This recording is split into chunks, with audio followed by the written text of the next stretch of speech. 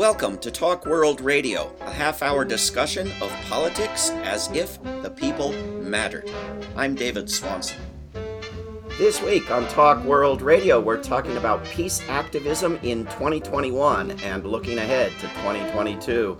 Our guest, Greta Zarro, is organizing director for World Beyond War, where I'm the executive director.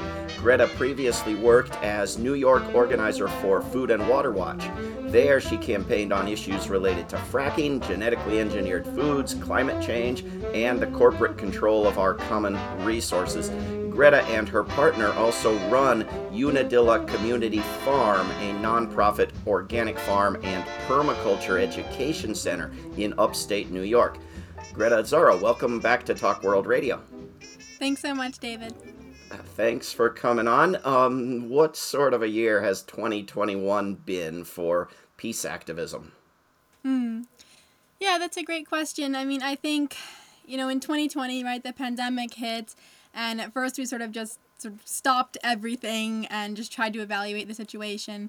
And then we started transitioning everything to virtual events and started, doing a lot of webinars. And I think in 2021, people sort of became used to the pandemic in a way. So we started seeing people, doing more in-person actions, getting more sort of comfortable with safe ways to get out there into the real world again. So we started seeing, World Beyond War chapters growing again, new chapters forming, and I think people just kind of accepting this is kind of how it is for now, and we don't need to stop our activism. Yeah, maybe how it is for a while. We'll see. So that's good. I know that World Beyond War and other groups we've worked with have done a lot of things, but I've got this top 10 list of items that World Beyond War has been involved with in the past year, and I wonder if you could talk a little bit about each one. Number 10 is the annual conference and the annual film fest that World Beyond War did. Can you talk about those? Yeah, so our No War 2021 conference was our first really fully virtual conference where we experimented with the new Hopin platform, which, was able to sort of elevate the online experience to more than just a webinar. But through Hopin, we had virtual expo booths so you could visit other organizations and talk with them one-on-one. We had networking, which was like a sort of random roulette where you would be paired up with different people and could talk. And then, of course, more like the standard workshops, breakout rooms, and panel presentations as well. So it was a really interesting platform. I think, it enabled us to make the conference much more accessible. We had people from 33 different countries, which was kind of the most globally diverse conference ever. So yeah, of course, we were disappointed that we didn't gather in person, but we really saw the advantages of using this platform. And I think, as we're looking ahead, we're looking at potentially continuing this model of having a fully virtual conference that anyone can access from around the world. And then the second piece that you mentioned was the film festival. And this was our first ever virtual film festival, which was over the span of about a month or so, in conjunction with the International Day of Peace. And we hosted, I think, about 3 different films, which was showcasing different examples around the world of successful nonviolent activism against militarism, and trying to show some positive examples too. For example, in Bougainville, where a civil war was stopped using guitars and music and nonviolent means. There's a film on that topic for people who are bewildered by that last comment, right? It's Soldiers Without Guns or something like that. Is that right? Yep. Yeah. And so annual conference and first annual film festival. So these will be continuing. Yep, absolutely. Okay, item number 9 on the top 10 countdown, more chapters. Yeah, so we launched chapters in Afghanistan, Chile, India, Italy, and 2 new chapters in Canada, Steinbach and Montreal. And, many of these chapters were launched virtually for now, over Zoom, anticipating that we'll be able to have more in-person events in future years.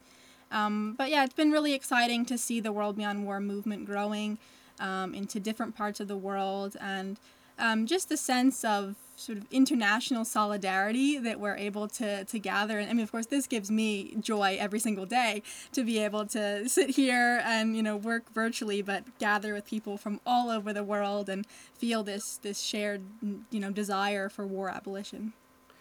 It really is great having people working together from across the world and not isolated in one part of it with one national identity. I really think it's tremendous.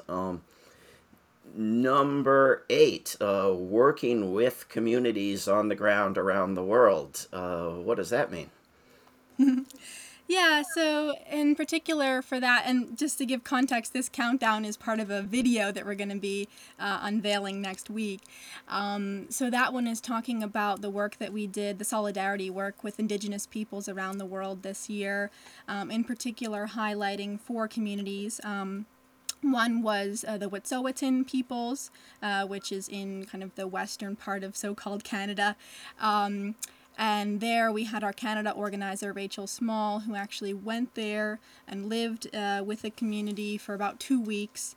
And in particular, that community is protesting a fossil fuel pipeline that would go through their territory and that would, of course, endanger the community, would threaten their water source. And also we've seen, in particular, a highly militarized police response from the Canadian police towards this community. And so we were also kind of highlighting the militarization that's happening and connecting the dots between militarism and climate struggles as well. So that was one example. Another one that comes to mind was the Sinyavina campaign in Montenegro, which we've been doing a lot of solidarity work with as well. And that community, which is like this really interesting pastoral community with farmers that have been living in that community for generations, and it's like near a UNESCO site and just this gorgeous pasture land. And they were fighting to block a military training ground in the area, and they did this amazing encampment for many weeks, I think many months, and they were able to successfully stop the construction of this military training ground. And we've been, publicizing their efforts, gathering petition signatures, doing webinars with them, etc. And gave them our first annual War Abolisher Award, right? And other communities, we could go on and on, but maybe we should jump to the next item on the list, which is related to COP26, which was generally considered a bit of a disaster, but some good was done, right? Right, so COP26 was this big UN climate summit in Glasgow in Scotland in November. And yeah, I mean, almost every group under the sun was trying to engage with COP26 in some way. My inbox was full of groups kind of from every angle trying to make the cross connections with climate change and, X issue. And we were doing the same, trying to make the connection between climate change and militarism, and talking about the fact that the U.S. military is, the number one polluter on the planet. So we sent a delegation to the summit for the counter protests that were happening outside of the summit. And we also organized a petition which got almost about 30,000 signatures and got some press attention, which was calling on the UN to include military emissions in climate agreements, because just time after time, right, with the Paris Agreement, with the Kyoto Protocol, military emissions are this loophole that are exempted from these agreements, despite the fact that it's one of the largest emitters. Yeah, I think this was actually something good in the way of an accomplishment, that a lot more people know, at least, that it's a problem, right? That militaries are not included in climate agreements, as if there's like some other planet for the militaries to destroy. We're speaking with Greta Zaro, who's organizing director at World Beyond War, and we're going through a top 10 list of items from 2021. Number 6, a resources database. Right. So, World Beyond War has kind of these two buckets of education and action. So, in our work, we try to be a hub for educational materials. Number one, to debunk the myths of war, to lay out what we call the 7 whys of why we need to end war, and then to lay out the proven strategies for nonviolence and how we can get to a world beyond war. And then the second piece is the action, which we've just sort of been talking about with the protests and the petitions and kind of making this change in different communities. But in terms of that education piece, we've always wanted our website to be this hub for people to be able to come to and find anti-war resources, specifically through the war abolition lens. And so we've always had a bunch of resources, but this was on our to-do list for years to really compile them into this searchable database. And we finally did it. This is one of my favorites of the list, actually. And now it's this comprehensive database where you can search by topic area, you can search by resource type. Are you looking for a book, a film, a report, an article, a graphic, etc.? And we have over 1,000 entries in the database. And people can find that at worldbeyondwar.org? Yep, worldbeyondwar.org/resources. Excellent. Number 5, also educational, I think, research related, a report on military bases. Right. So of our different pillars that we work on, closing military bases is one of our top pillars, one of our primary campaigns, which Leah Bolger, our board president, has really been heading up that campaign. And we see it as a primary focus because this network of military bases around the world is like literally propping up, militarism and imperialism. It's the literal infrastructure that's kind of keeping the war machine going. And we especially note that the U.S. military has 95% of all foreign military bases, which is something like 800 bases on all 7 continents.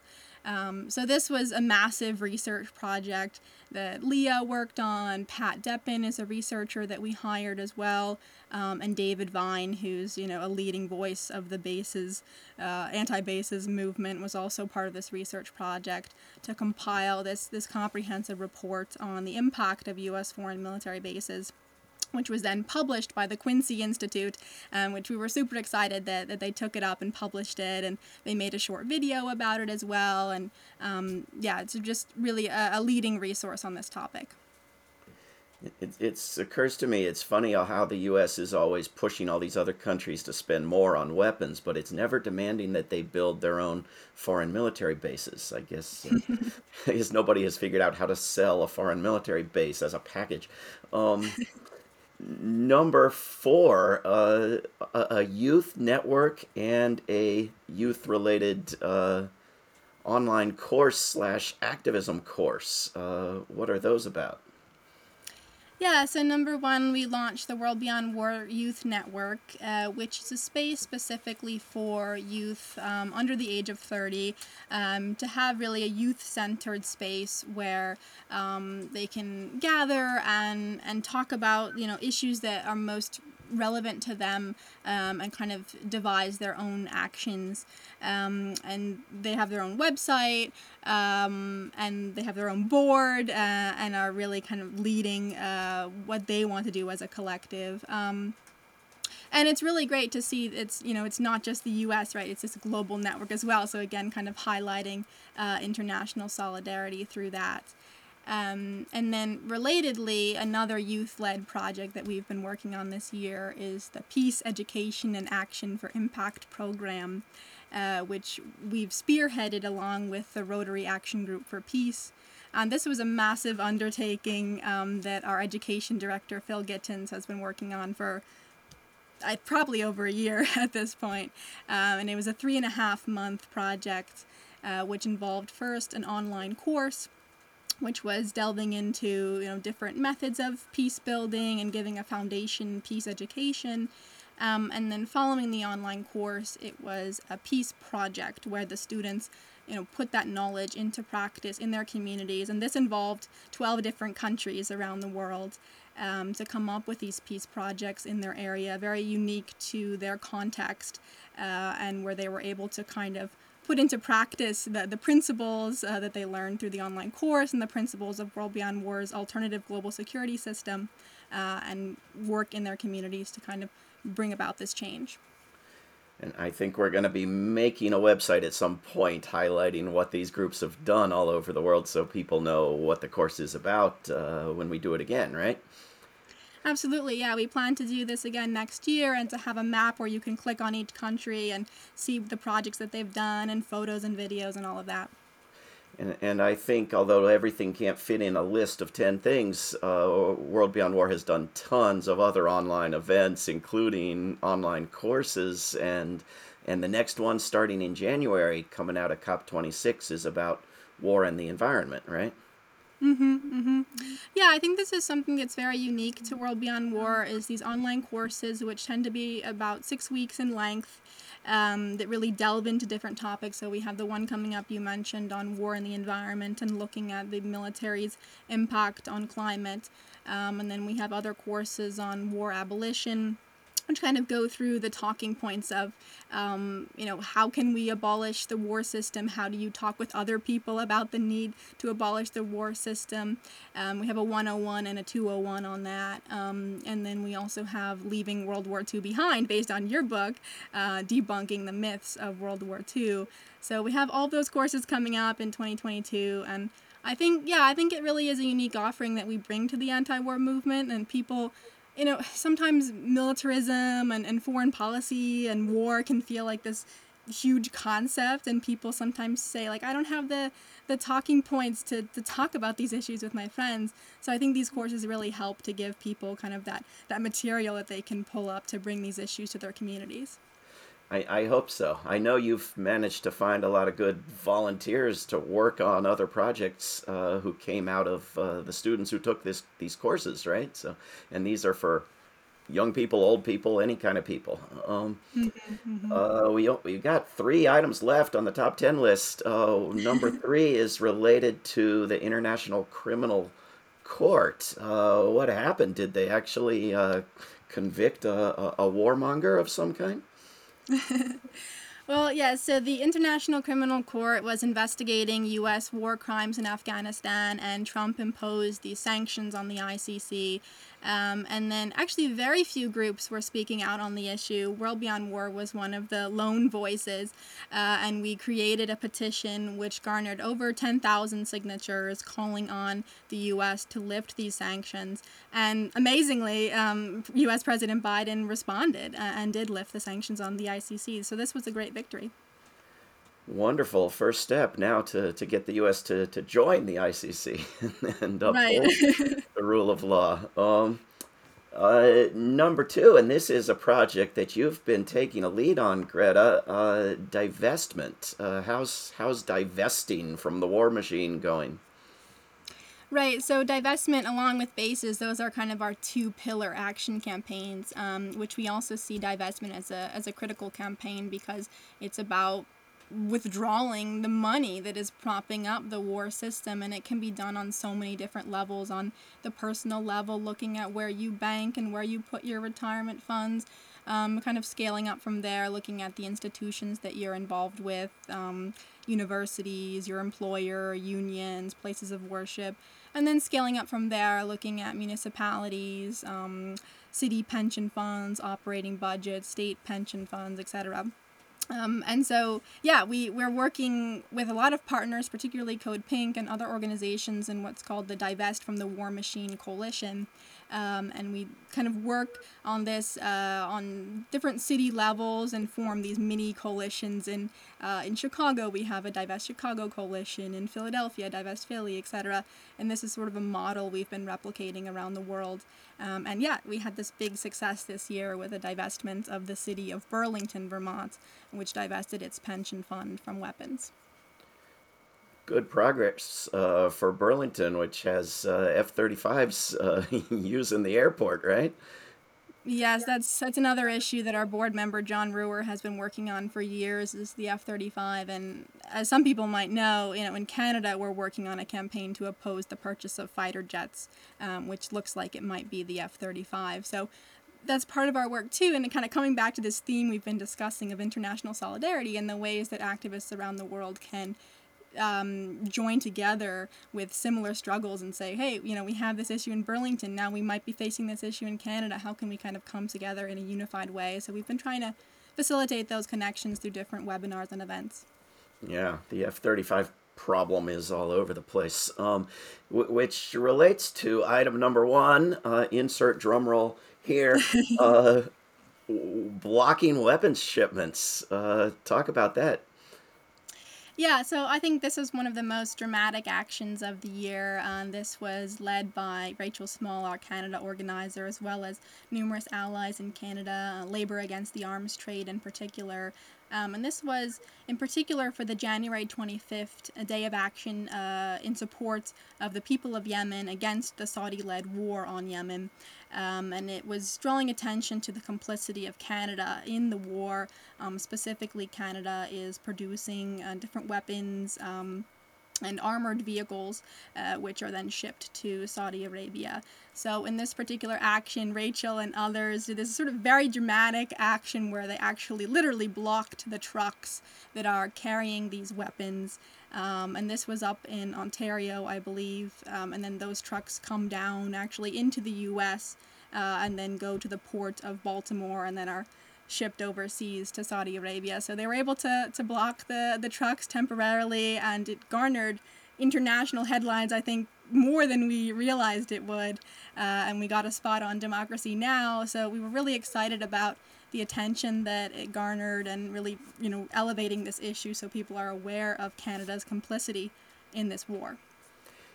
One of several dramatic actions since we got a Canada organizer, I think, and there seems to be a growing global solidarity and information sharing among people, both trying to block weapons shipments and trying to shut down weapons fairs, weapons bazaars, right? Right, yeah. So the notion of weapons fairs was kind of a theme. I didn't touch on it earlier, but that was a theme in our No War 2021 conference. And yeah, showing that this is also a shared struggle, that we have this huge North America's largest weapons fair in Ottawa, Canada. And there's this huge weapons fair in London, and there are weapons fairs in Australia, and again kind of connecting the dots and showing how these weapons fairs are propping up this larger war system, and where are these weapons going, and kind of showing that whole thread. We called it Unraveling the War Machine. And there's been a new coalition actually coming together sort of as a result of some of those connections. There's a new global coalition against the arms trade and against arms fairs.